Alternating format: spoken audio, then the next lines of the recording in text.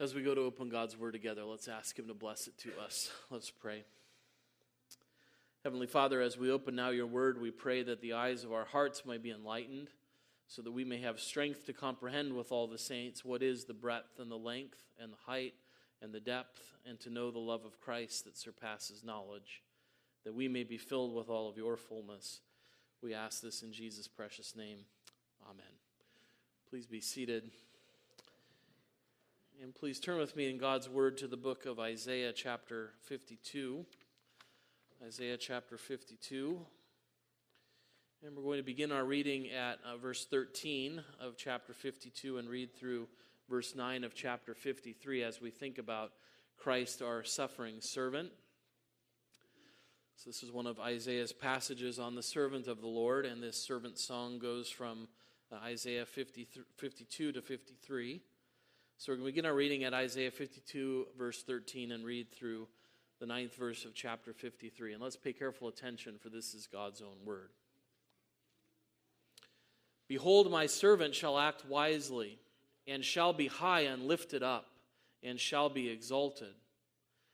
As many were astonished at you, his appearance was so marred beyond human semblance, and his form beyond that of the children of mankind. So shall he sprinkle many nations. Kings shall shut their mouths because of him. For that which has not been told them they see, and that which they have not heard they understand. Who has believed what he has heard from us? And to whom has the arm of the Lord been revealed? For he grew up before him like a young plant, then like a root out of dry ground. He had no form or majesty that we should look at him, and no beauty that we should desire him. He was despised and rejected by men, a man of sorrows and acquainted with grief. And as one from whom men hide their faces, he was despised, and we esteemed him not. Surely he has borne our griefs and carried our sorrows. Yet we esteemed him stricken, smitten by God, and afflicted. But he was pierced for our transgressions. He was crushed for our iniquities. Upon him was the chastisement that brought us peace, and with his wounds we are healed. All we like sheep have gone astray. We have turned every one to his own way, and the Lord has laid on him the iniquity of us all. He was oppressed and he was afflicted, yet he opened not his mouth. Like a lamb that is led to the slaughter, and like a sheep that before its shearers is silent, so he opened not his mouth. By oppression and judgment he was taken away. And as for his generation, who considered that he was cut off out of the land of the living, stricken for the transgression of my people? And they made his grave with the wicked, and with a rich man in his death, although he had done no violence, and there was no deceit in his mouth. Now, thus far, the reading of God's word, may he bless it to us. One of the more difficult articles of our faith that we confess is the suffering of our Lord Jesus Christ. And to really contemplate his suffering and to meditate on it is a difficult thing to do. I don't know how you felt singing all 7 of those difficult verses from Psalm 22. You almost just wish it was over. It's a pretty tune. It's a terrible thing to keep singing about verse after verse of the suffering of the Lord. It's not something that we like to meditate on, but it is important for us to meditate on. It's crucial for our healing, as Isaiah says, that he suffered and that we understand why he suffered. And there's few texts in the Old Testament that make his suffering clearer for us than Isaiah's servant song here.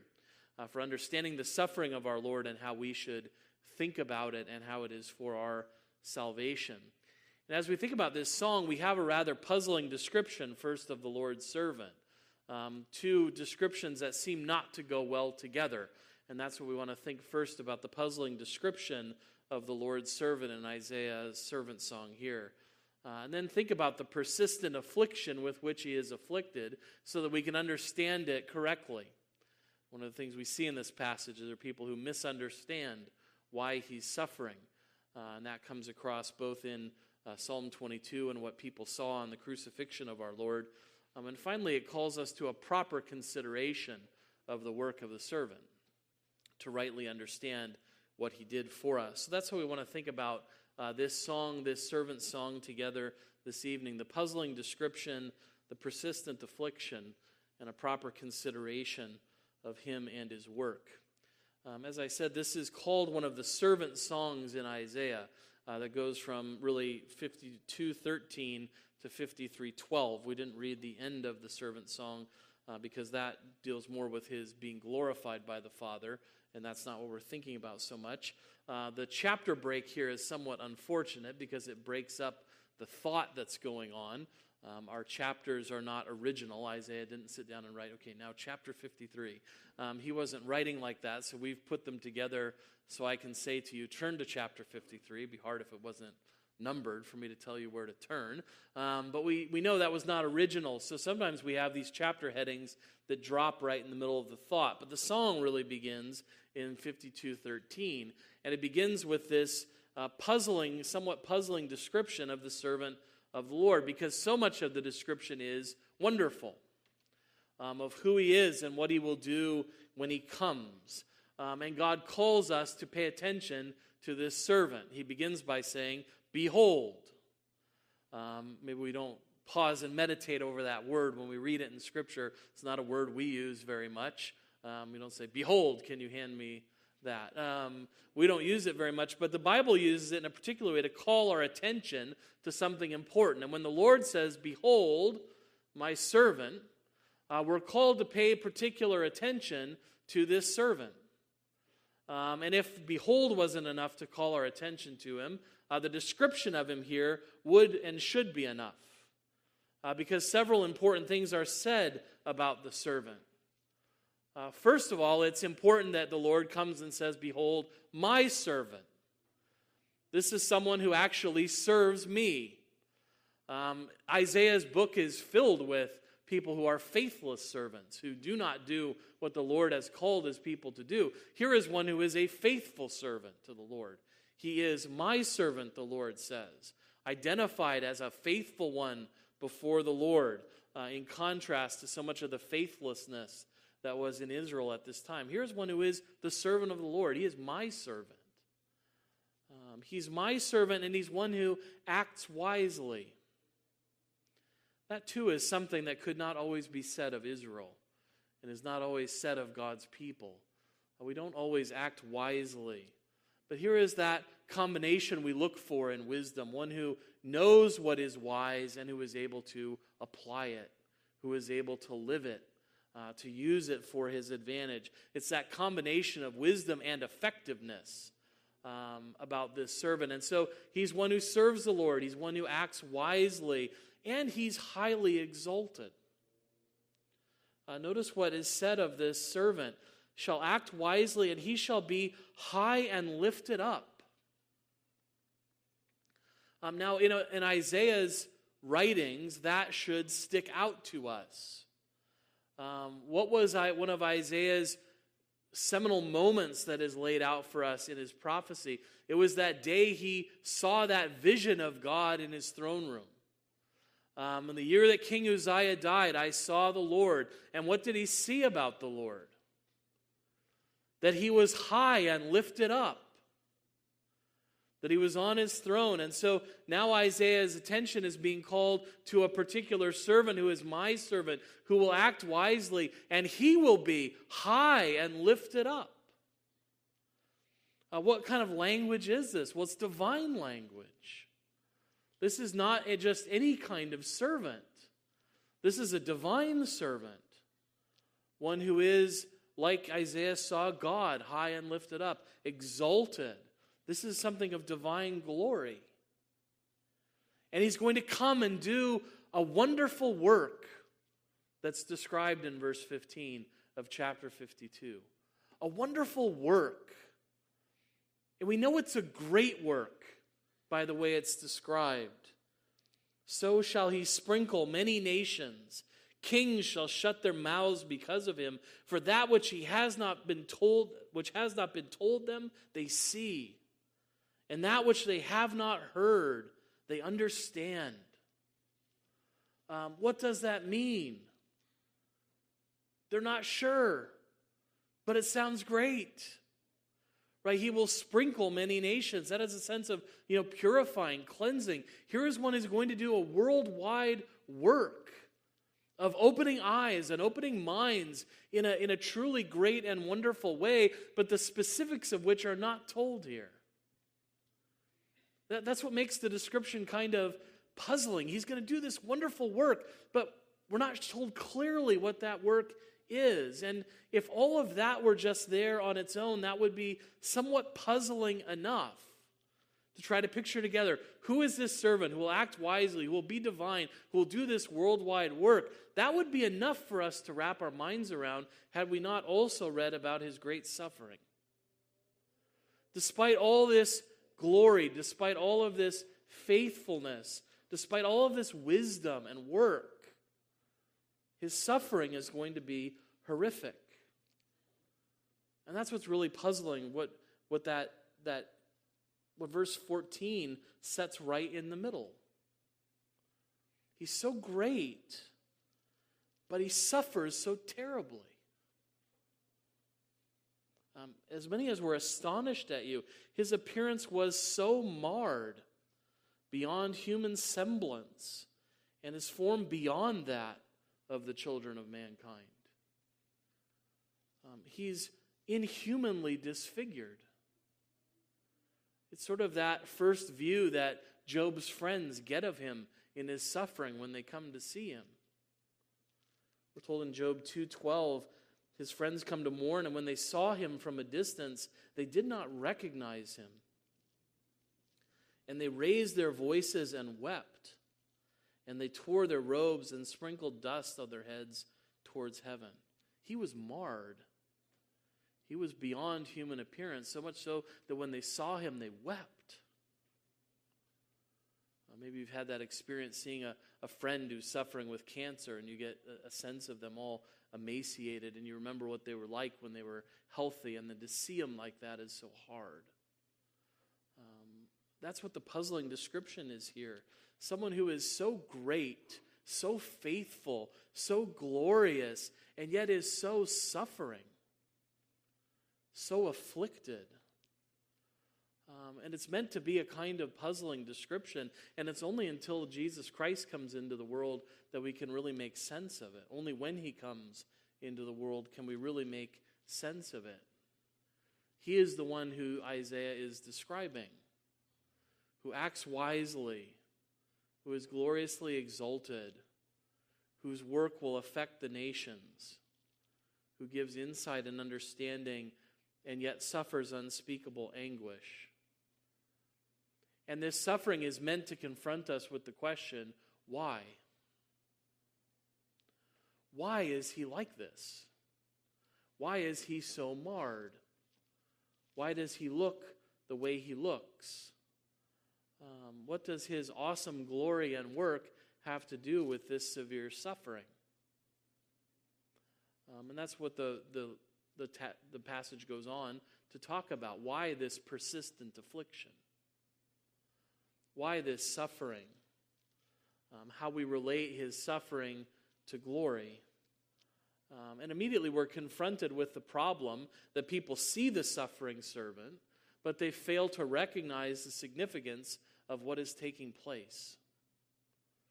Right? That's sort of the description that comes to begin chapter 53. Who has believed what he has heard from us, and to whom has the arm of the Lord been revealed? The Lord has given a divine message. The Lord has spoken, but who has believed it? Who has understood it? Who has perceived what is happening? Maybe we struggle with that as we read the Gospels sometimes, when Jesus sits down with his disciples and says, all of these things have to take place, that I have to go to Jerusalem, I have to suffer, and I have to die, and on the third day rise. And then the next time he talks to them, they seem not to understand why these things are happening to him. And he'll take them aside again and say, all these things have to happen to the Son of Man. He has to suffer and die in Jerusalem and on the third day rise. And then they'll say, where are you going? What's happening? Who has believed our message? To whom has the arm of the Lord been revealed? Who has a proper understanding of what the Lord is doing? Because people don't understand that in this suffering, the Lord is bearing his arm in power. Right? To whom has the arm of the Lord been revealed? This isn't the first time Isaiah has talked about the arm of the Lord. If we went just back to 52, verse 10, the Lord has bared his holy arm before the eyes of all the nations, and all the ends of the earth shall see the salvation of our God. Right? When God bears his holy arm, he's acting to save his people. And Isaiah is saying the Lord is bearing his arm in this suffering servant who's going to come and save his people. And who knows what he's doing? No one. No one seems to understand what the Lord is doing, what the Lord is at work doing here. And although people have heard the message and they've seen something of his power, they don't understand the significance. And isn't that the true of the Lord Jesus Christ? He comes into the world, talks about the kingdom, bears the arm of the Lord in power, right? Doing things that no one has ever done. That the scriptures specifically say only the Christ will do when he comes. And people still don't understand what he's doing. And they will look at the wonder of the work he's doing and say, well, that must be demons at work. He must be in the service of the devil. Who has believed our message? And to whom has the arm of the Lord been revealed? Why don't they get it? Why don't people see him for who he is? Well, in the first place, because he doesn't look like anything significant. He doesn't look like anything significant in the world's eyes. Right? He grew up before him like a young plant, like a root out of dry ground.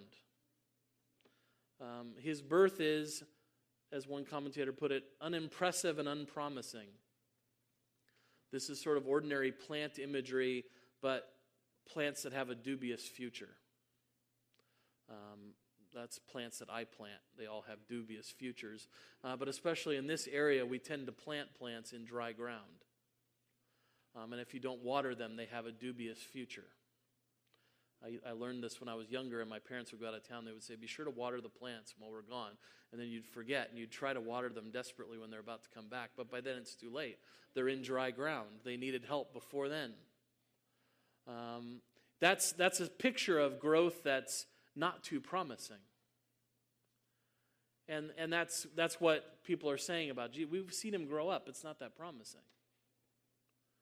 I really don't see what the big deal is. So people would say, this is Jesus from Nazareth, right? The carpenter's son? This is the big deal? This is who people are coming to see? What's so impressive about him? His birth isn't all that impressive. His life isn't all that impressive. Right? He grew up before them like a young plant, like a root out of dry ground. He had no form or majesty that we should look at him, and no beauty that we should desire him. There's nothing that attracts people to him. Nothing on the surface that would draw people. In fact, quite the opposite. He's the kind of person that people look away from. But there was nothing to draw us to him, but he was despised and rejected by men, a man of sorrows and acquainted with grief, and as one from whom men hide their faces. Not only was there not much to look at, but there was not much to draw you to him. He looks like someone who's suffering, who has the weight of the world on his shoulders. There's nothing to draw people to him. That's because they haven't really understood, right? People would say, this is Jesus from Nazareth. What's so impressive about him?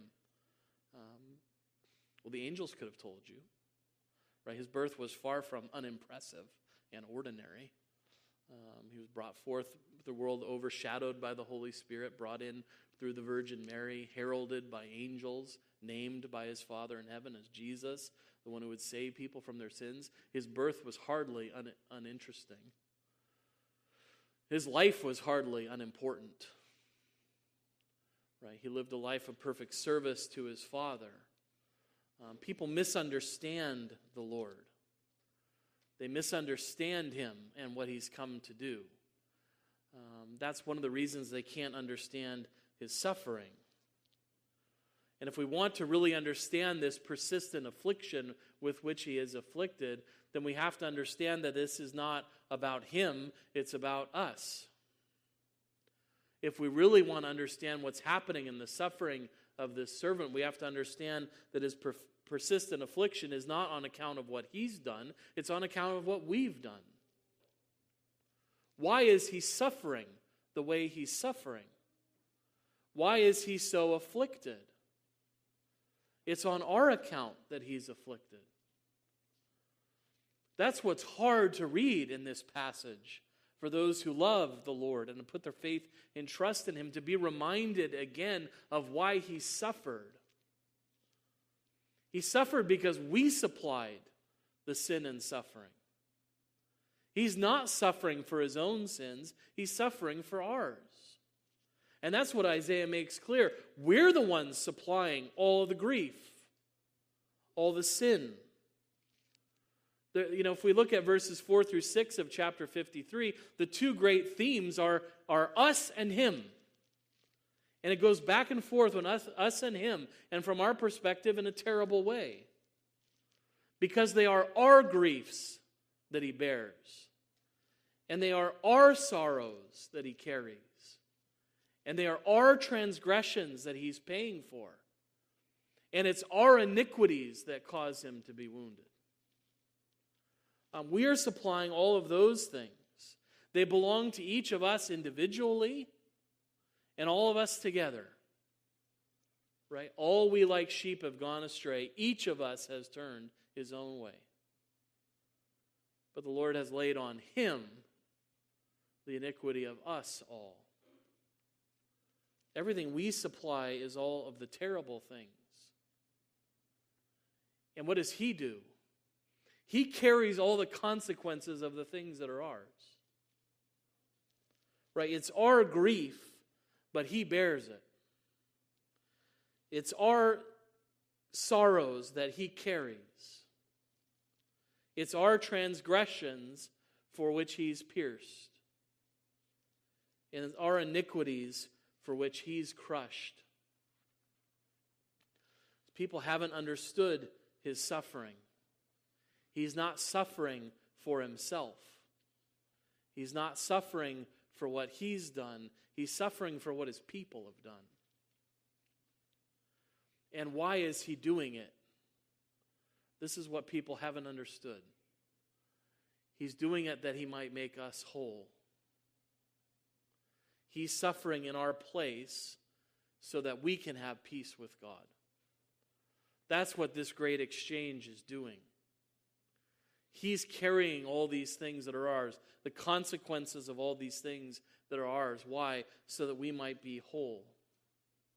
So that he can make peace between us and God. So that we can be healed through what he suffers.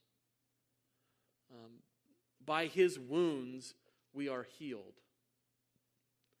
That's a terrible but beautiful picture of what Christ's suffering accomplishes for his people. Every wound that is opened up on him closes a wound on us. Everything that he suffers is setting us free. Everything that he's being crushed with is making us whole. It's a remarkable picture of what he's suffering, and it needs to be properly explained, because otherwise people think he's dying for his affliction. That he deserves what's happening to him. Right? And that's what happened. People looked at him, saw the suffering, and said, he must be afflicted by God. God must be doing this to him because he doesn't love him. Or because he's done something to earn God's wrath. And it's only the Holy Spirit who can come along and say, no, he's not suffering for his own sin. He's suffering for the sins of his people. He's not suffering because he did something wrong. He's suffering because we did something wrong. He's making us whole. Every affliction of his life, from the manger to the grave, was on account of each and every one of us, that he might heal all those who put their trust in him.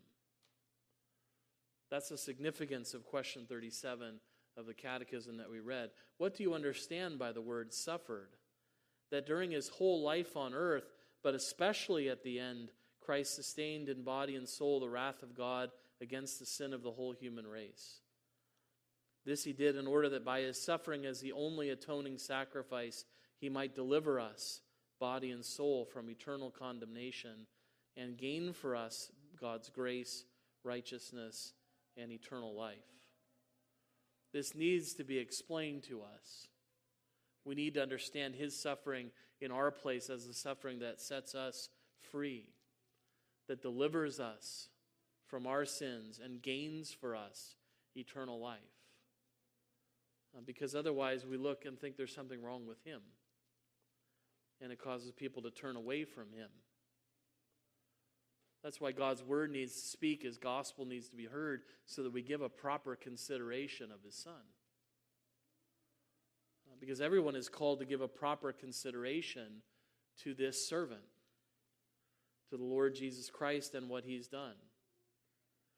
He did not need to carry our evils. He did not need to do this. He was not forced to carry them like Simon was forced to carry his cross. Jesus voluntarily took our sins upon himself. He volunteered for this service. And when he was judged before a tribunal, even though he was innocent, he did not open his mouth to defend himself. He didn't open his mouth in protest when he was led to be being judged for our sins. His sacrifice was given willingly. That's why Pontius Pilate, that rat, gets mentioned in the Apostles' Creed. Whenever I get a chance, I call him a rat, because that's what he was. He was a rat. And he gets mentioned, right? There are only a few people, human beings, that get mentioned in the Apostles' Creed. Jesus, he's an important one. Mary, she's important when it comes to his conception. But why does he get a mention? Why is that name of that rat remembered by God's people every Lord's Day? What is the importance of Pontius Pilate? Because there was one thing he did right as a judge. And that was, he said over and over again, as a judge, I find no fault in this man. I, as a judge, find no fault in this man. I can't see what he's done wrong. That's the one right thing he did as a judge.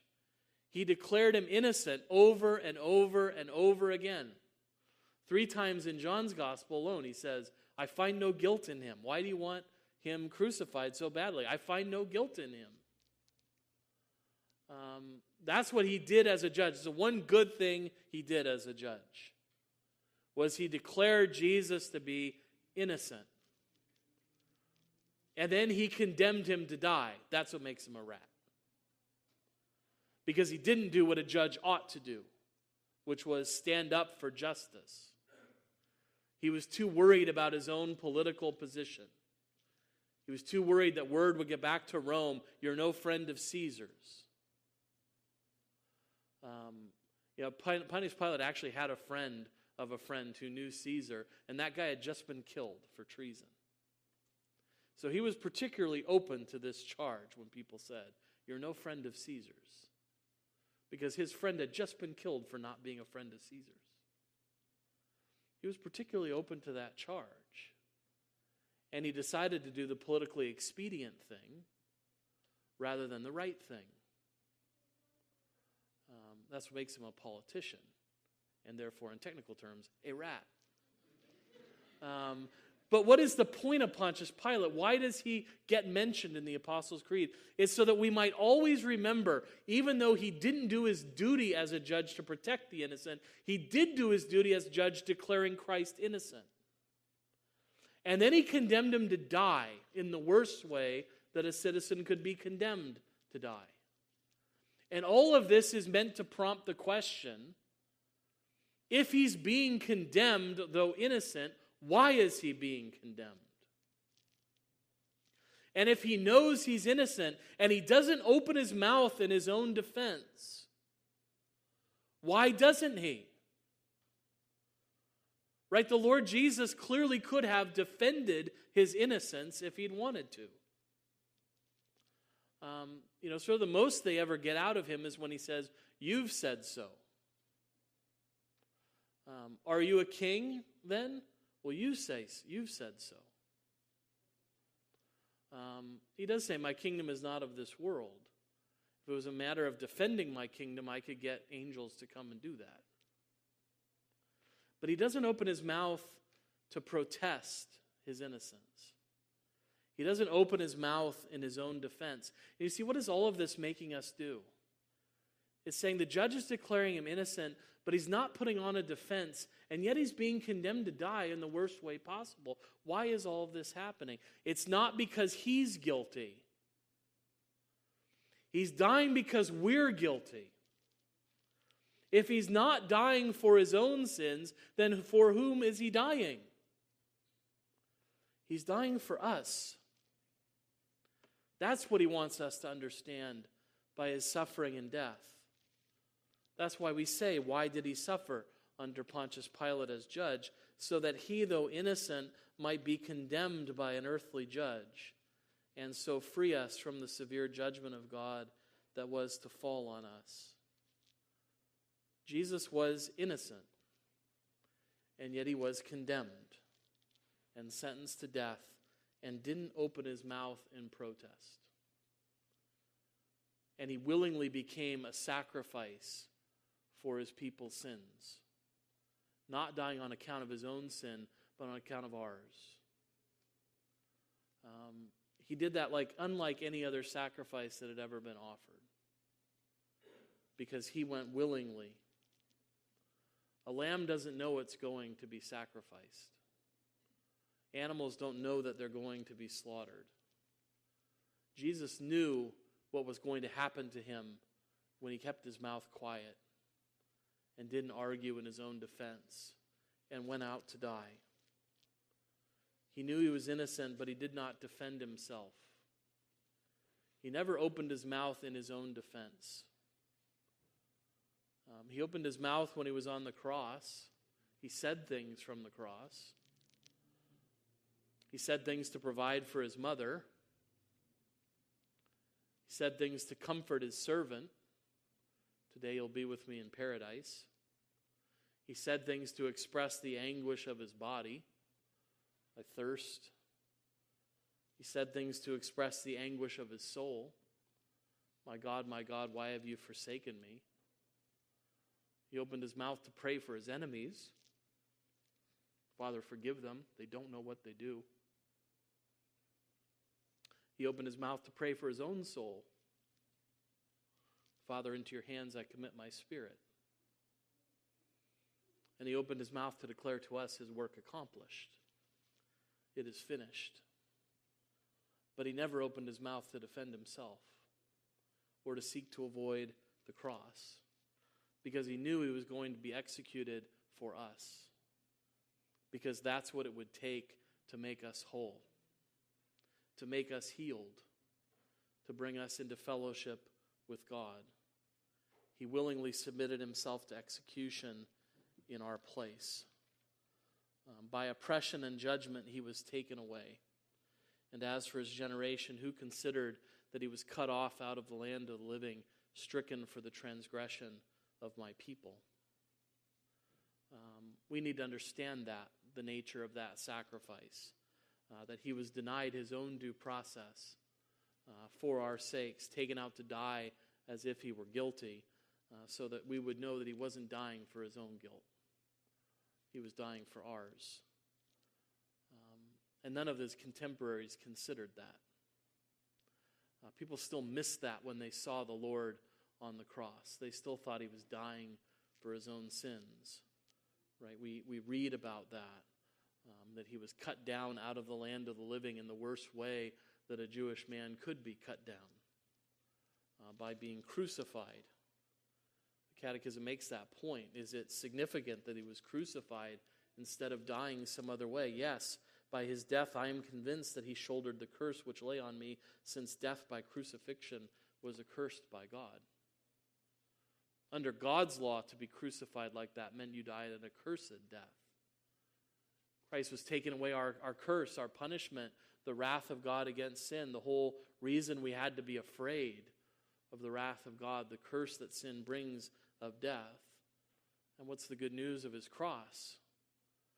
Galatians 3:13, Christ redeemed us from the curse of the law by becoming a curse for us. For it is written, cursed is everyone who hanged on a tree. Who considered it? How many people understood what they saw? There were plenty of people that still mocked him. He saved others. He can't save himself. Son of God, talk a big game. Come down off the cross and we'll believe in you. God loves him. I'm sure God will intercede for him. All of those awful things. And even the guy crucified next door is saying the same thing. Who considered it? Well, we know that the Father considered it. The Father knew what was happening to him. They made his grave with the wicked, but with a rich man in his death, although he'd done no violence and there was no deceit in his mouth. The Lord saw to it that his son was not pitched in a common grave, but buried as a righteous man should have been buried. The Father gave consideration to his Son. And the Lord gives us this passage that each of us might give proper consideration to his Son. So that we might not make the mistake of thinking that he somehow was afflicted for something he did, that he is somehow to be forgotten. This passage demands that we consider him, that we properly understand him. And in the preaching of Christ crucified, every time we preach him crucified, we are presenting this same scene that confronted his contemporaries. To preach Christ crucified is to see him portrayed before you. That's what Paul says in Galatians 3:1. It was before your eyes that Christ Jesus was publicly portrayed as crucified. And the question that Isaiah asks is still pertinent to all of us. Have you considered him? Do you understand him? Do you understand what he did for you by his death on the cross? Because there's only two ways to regard Christ. You can continue to misunderstand him and persist in misunderstanding, like the people that saw him crucified and went home and had dinner and didn't think anything of it. Or the Pharisees who said, good riddance to bad rubbish. We can persist in that misunderstanding, or we can understand the truth. That he was suffering for us. All of his life, but especially on the cross, especially at the end. He suffered the curse and the wrath of God to set us free. And he is to be publicly portrayed as crucified, preached as crucified, so that we would see him and recognize that he died not for himself but for us, to set us free, to regain for us holiness and righteousness and life that we might live with our God. Because he is the only way we can be reconciled to God, by his death. He is the only one who can carry your griefs and take them away, and carry your sorrows and take them away, and carry your iniquities and take them away, and carry your transgressions and take them away. He's the only one who can do that. And if by faith in Christ we've received him, then all of that has been carried away by him. We have nothing more to face, nothing more to fear. And if we've not put our faith and trust in him, we are still trying to carry all those things that we cannot carry. Christ came to set sinners free. He suffered to relieve our burden. And so have we considered God's servant Jesus? Do you see his cross as the punishment you deserved? Do you see your debt paid and your peace and healing there? If so, then rejoice with the psalmist. If not, put your faith and trust in Christ, that this profession might be ours. Bless the Lord, O my soul, and forget not all his benefits, who forgives all your iniquity, who heals all your diseases, who redeems your life from the pit, who crowns you with steadfast love and mercy, who satisfies you with good, so that your youth is renewed like the eagles. Amen. Let's pray together. Father in heaven, we do not enjoy reflecting on the suffering of our Lord Jesus Christ, but how crucial it was for our salvation that he was willing to come and to carry the consequences of all the things that we have done. When we meditate on our griefs and our sorrows and our iniquities and our transgressions, Lord, we know that they are many, and how thankful we are that the suffering servant came into the world to bear them all for us, that he might reconcile us to you and that he might heal us by his wounds. We thank you that he was willing to come and to suffer, an innocent man for sinners, to give the sacrifice alone that could set us free. May we look to him alone as our hope and salvation, that he has accomplished all that's necessary for our salvation by his cross and has won for us forgiveness of sins and eternal life. We thank you for him. May we all look to him and hope in him always. And hear us, we pray in his name. Amen. Let's take up our psalters together, and as a song of response, turn to number 69b and sing all the verses together, standing to sing number 69b, Thy loving kindness, Lord, is good and free.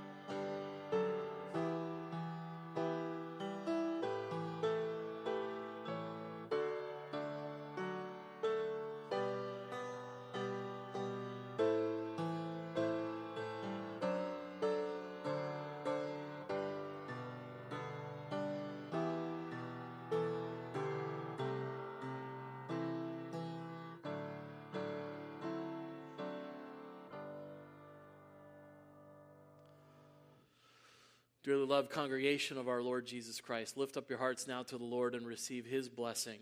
May the God of hope fill you with all joy and peace in believing, that by the power of the Holy Spirit you may abound in hope. The grace of our Lord Jesus Christ be and abide with you all. Amen. People of God, go in peace.